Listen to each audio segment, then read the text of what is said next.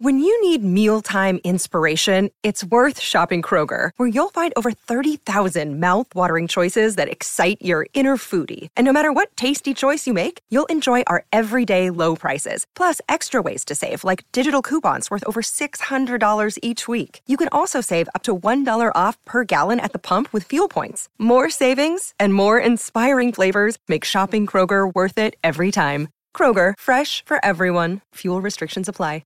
Palmerbet on the edge of the box. Oh, it's a straight-up screamer! Download our app today and enjoy straight-up screamers this FIFA World Cup with great odds, great promos and same-game multi at Palmerbet. Gamble responsibly. For Gamblers' Help, call 1-800-858-858. Leicestershire in 2005, which is where I wanted to pause for a moment. Now, you hit a 56 and a 209, not against any team. You do it in a tour game against Australia before the Ashes that year. Now, the Aussies have an attack containing Lee, Gillespie, Kasparit, Stewie McGill was bowling that day. What did that do for you, first of all, individually, confidence-wise?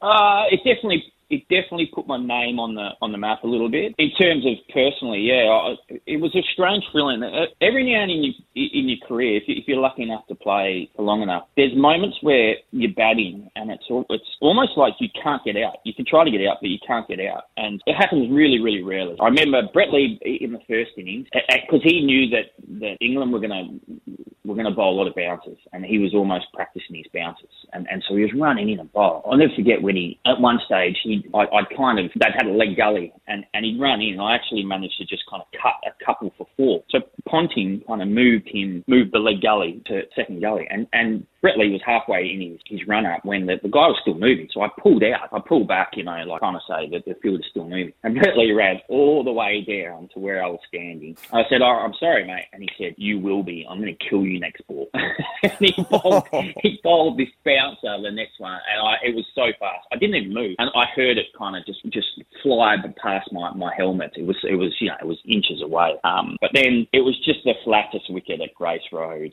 Yeah, like I said, I just felt like I couldn't get out. I got out, caught behind, and it was a no ball of Jason Gillespie. And I don't know if you remember, but in that series, Australia had all these problems with no balls. And I remember at the time, Kasparit he couldn't put his foot behind the line, and the umpire literally couldn't call every one of them because the game would never finish. And he was trying to tell him, "Mate, your foot's still over the line. Your foot's still over the line." But he kept blowing no balls. They just weren't being called.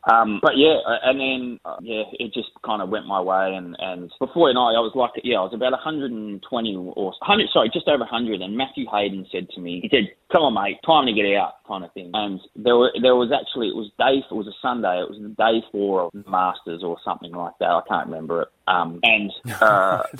Really? And then so they wanted to get on the bus and go kind of watch it, that kind of, and the British Open, I think it was. And so anyway, I kind of did. I tried slogging and stuff like that, and I nicked one. I got out, but it was a no ball. And then I just kept slogging, and they kind of, went into holes and gaps and things like that. And then I got a hold of a few. And before you know it, I was kind of close to 200, and I thought I could do this. And then so I managed to score to get that 200, and it was just one of those moments where I didn't even know I had it in me. So it was fantastic, and it was secretly great to do it against the Aussies. But I'm not sure that they appreciated it much at the time. But it was a great day. I was going to ask you if that was fact or fiction with Matty Hayden saying you should get out, because you two had a bit of he was never backwards in comings forwards in having a few words to say while you were batting over the years, was he? No, but I'm not the only one. He was a huge competitor, obviously, and then I think the way he carried himself, there was that bit of that bravado and get in your face and that kind of stuff. So you knew what was coming when you played against Matty Hayden, and he was just so intimidating. But all the Queensland guys were. It all felt like they were about 6'4" plus. It was so intimidating playing against that side at the time. He was one of them. Because there was a Pura Cup game, wasn't there, 99, that I think you've referenced a couple of times since. I mean, it might have only been your 5th first-class match, and he had a pretty pointed remark, didn't he, after you might have hit a boundary in that match? Did he? I forgot. I think he said he pointed out that at least this is how it's been reported, that none of your teammates in the dressing room were clapping, and you might have said a short period of time later that it was one of the more telling sledges that you'd actually copped. Oh, funny what you remember and what you forget, but that was I think that was, that was a lot of how cricket was played at the time. It just wasn't Matthew Hayden. It was, you'd go and play Victoria, and Darren Berry would be, especially when he was standing up to the stumps, he would be making sure you felt uncomfortable. But all the sides did. I don't want to just bring up Darren Berry's name because there were, it was all the way throughout, and that was just how it was played at the time. And in some respects, that's that toughened you up. It prepared you for Jimmy Anderson and the Ashes. Yeah.